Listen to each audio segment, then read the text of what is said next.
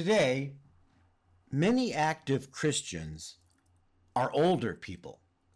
The average age of an American who identifies as being Christian is apparently around 55 or 60, although it's hard to get hold of solid numbers.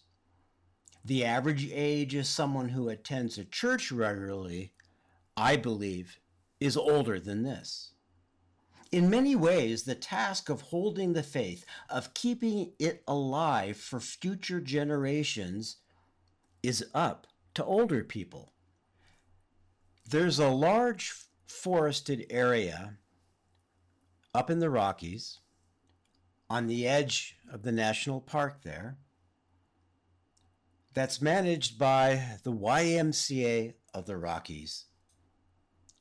Our family has been going there twice a year for about 30 years.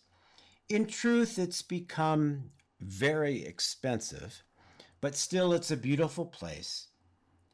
And my wife and I were up there for a couple days several months ago. We met a man there. He was perhaps 90 years old. I'm not sure. He was using a wheelchair. Wendy was off doing something else, perhaps in the pottery shop. I was in front of the main building. There were large planters around us filled with blooming, colorful flowers, and in front of us was a stunning view of the mountains. But he wasn't paying any attention to that. He was reading his Bible. I squatted down next to him and said hi. He placed a bookmark in his Bible. It had at least 20 bookmarks in it. And he turned to me. Let's call him Eddie. Eddie and I talked for about 15 minutes. I complimented him on his well-worn Bible, a New King James Version. He said that he went through a Bible every few years, and when it became too filled with notes of his, he would pass it on to one of his great-grandchildren.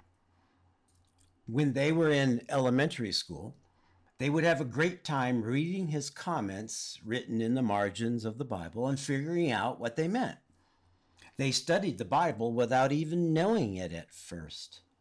He said that there had been a time when he taught Sunday school at his church and that he taught high school kids.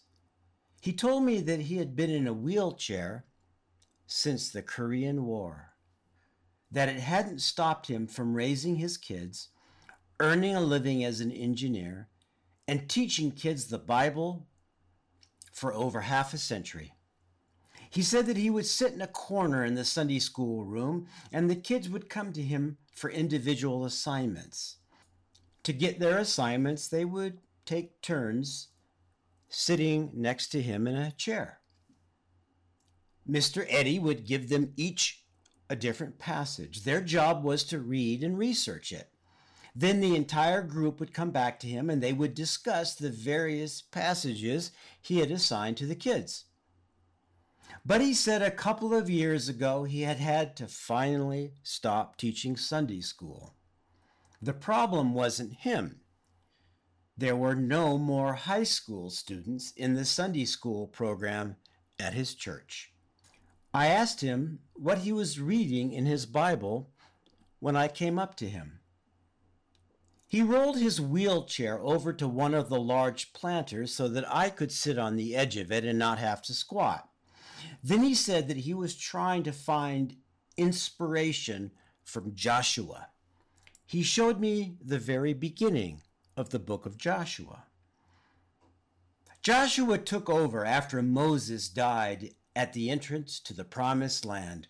The chosen people had wandered in the desert for 40 years with an entirely new generation of followers of God being born and coming of age in the desert.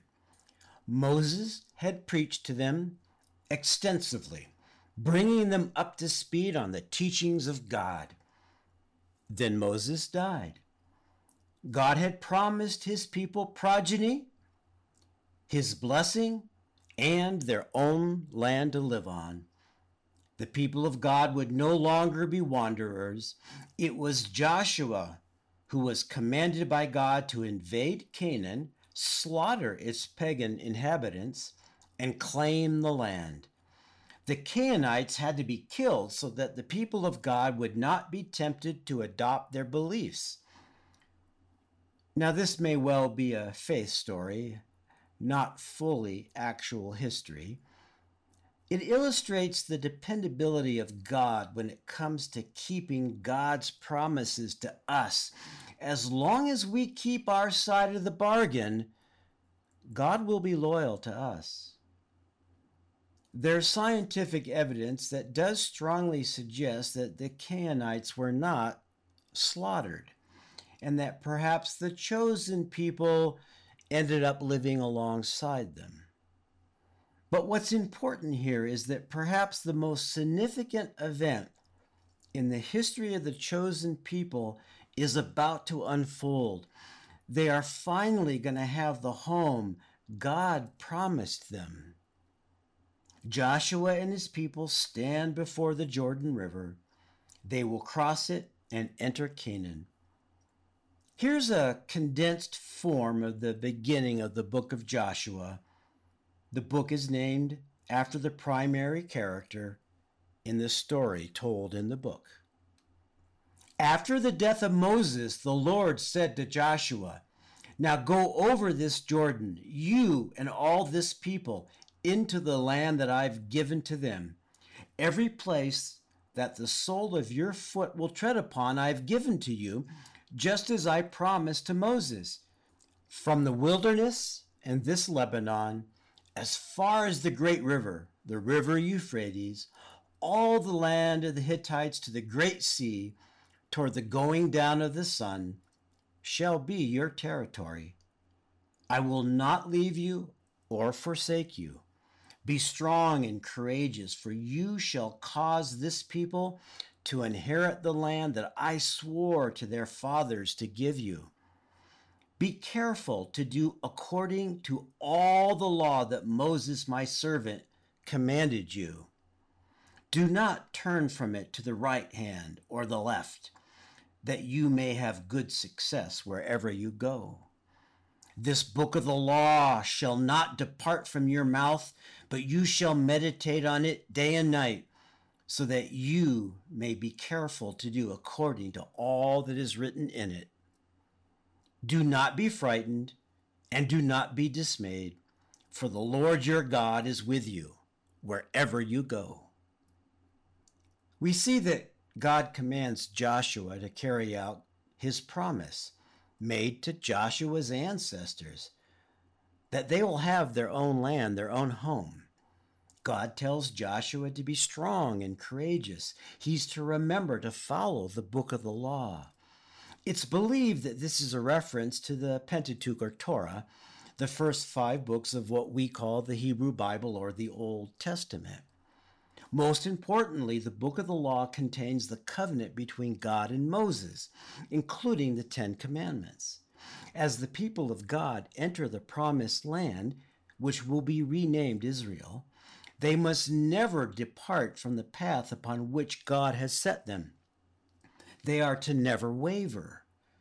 They must read Scripture aloud. They must think about it day and night, so that they never break their covenant with God. And they have nothing to be afraid of, because God will be with them wherever they go.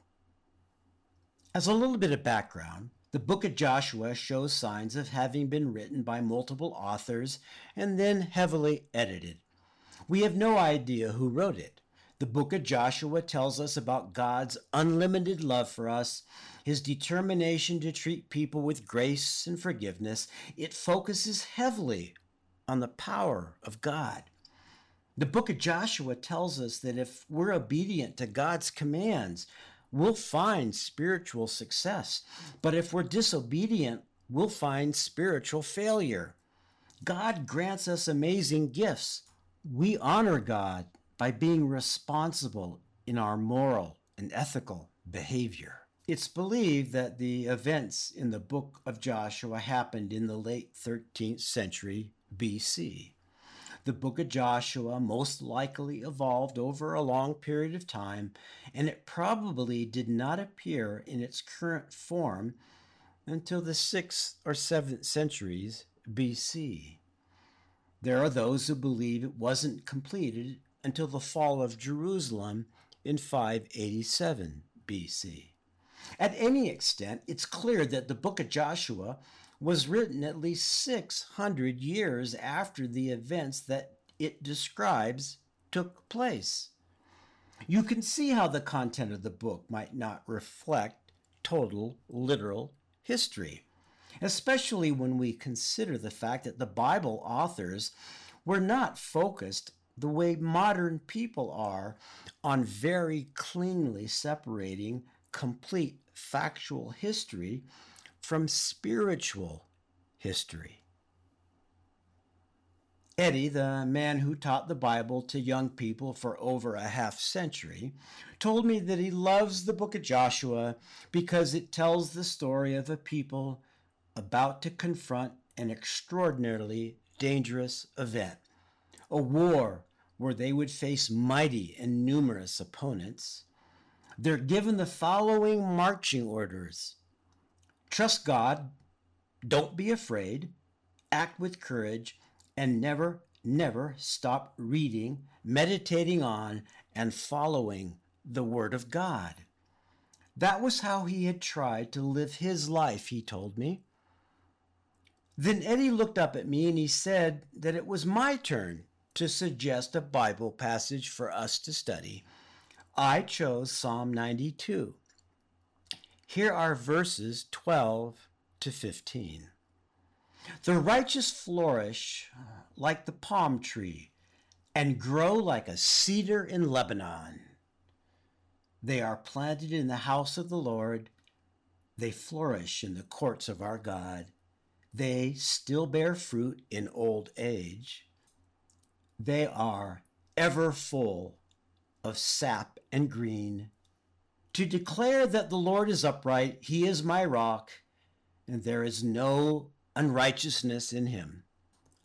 Psalm 92 is labeled in the book of Psalms as a song to be sung on the Sabbath, and that it should be offered up as a thanksgiving to God.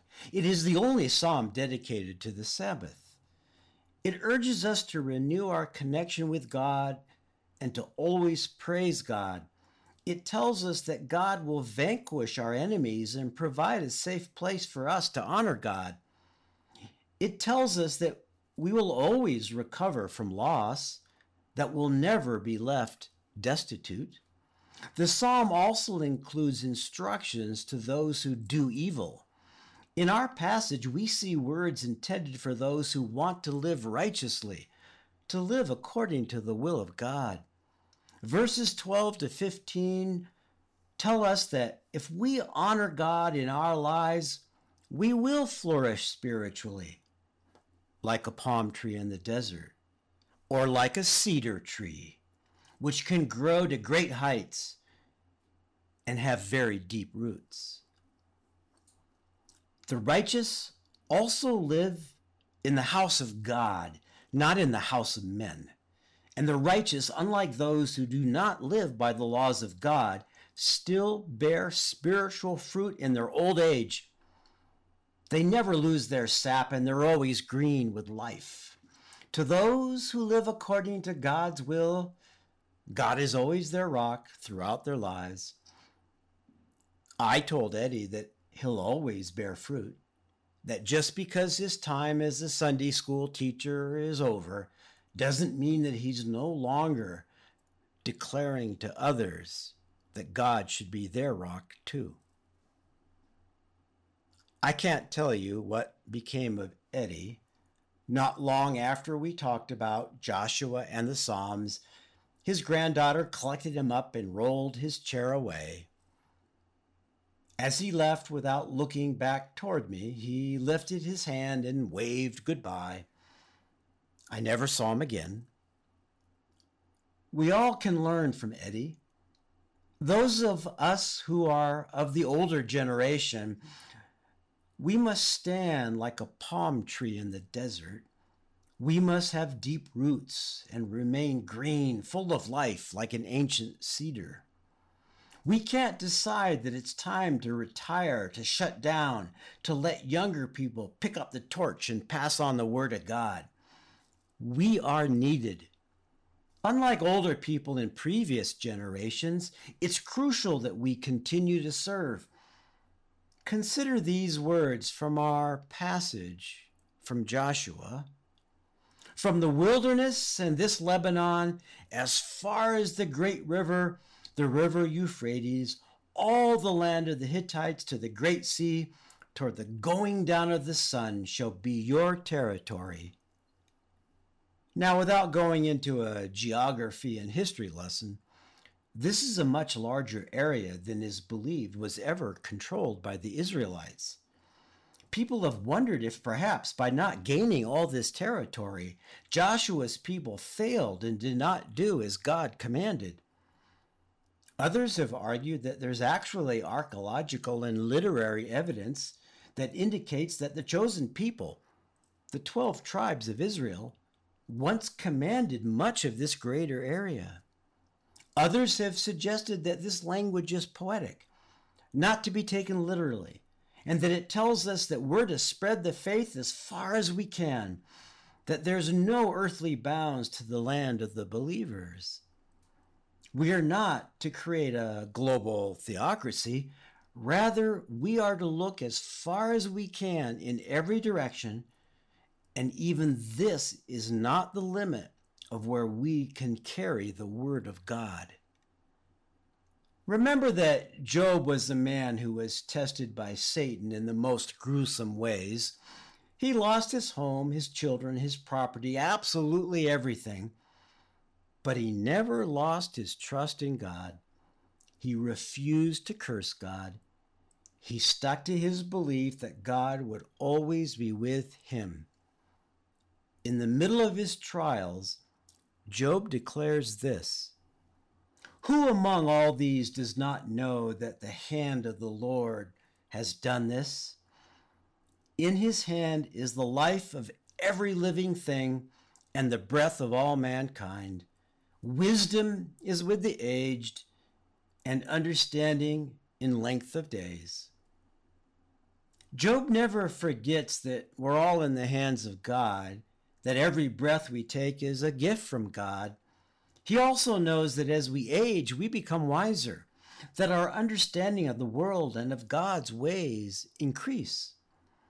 What Job might not have known is that the day would come when the wisdom of the aged would be so critical to the survival of the faith.